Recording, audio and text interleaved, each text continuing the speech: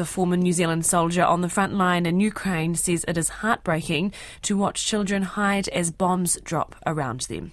The man, who RNZ has agreed not to name, was a close friend to Corporal Dominic Abelin, who was killed alongside an American, Joshua Jones, in the east of the country. He spoke to our reporter, Charlotte Cook. It's strange when you think about the front line. It's a very fluid, it's not really depicted on a map. It is sort of like a 10-kilometre buffer zone.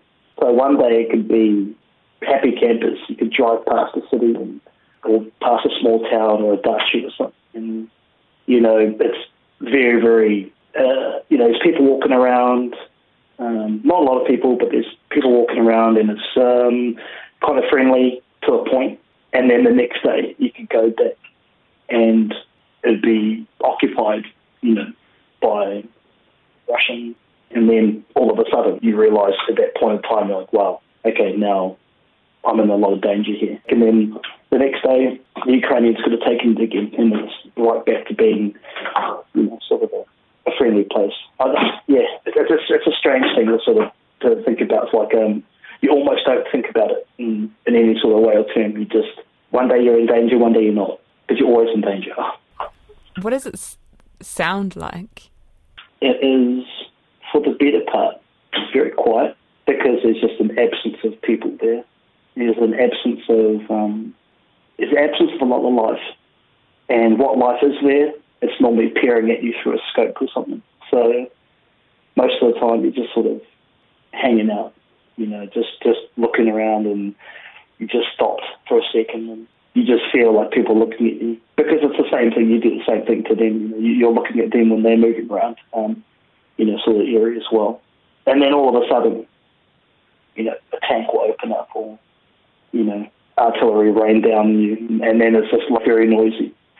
Most of the time, it's just explosions, or it's quiet. Those are the two sort of ultra extremes that you have.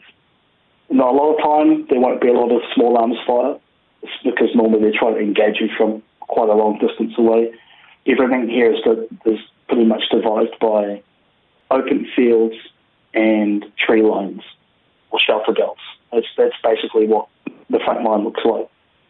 And then all of a sudden, the next day, the tree line will be wiped out because they saw you or you saw them, or, and all of a sudden the Ukrainians or the Russians had absolutely deleted that space off the grid square. So noise most of the time, it's a lot of explosions, and then some days it just is absolutely deathly quiet.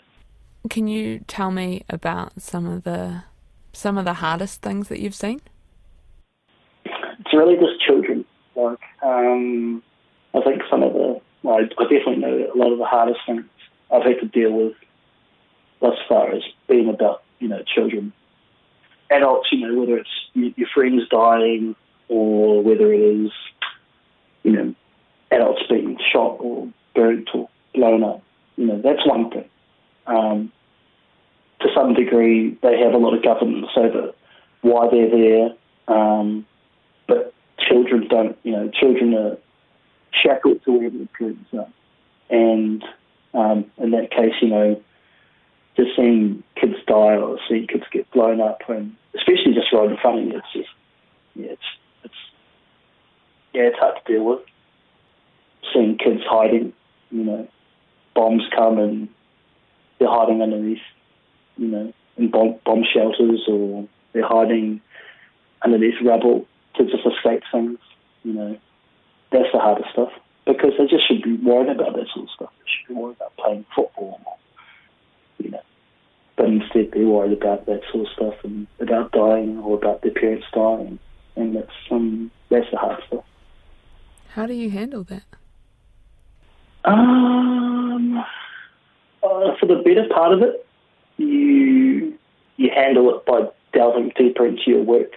You sort of have to just turn it off for the better part.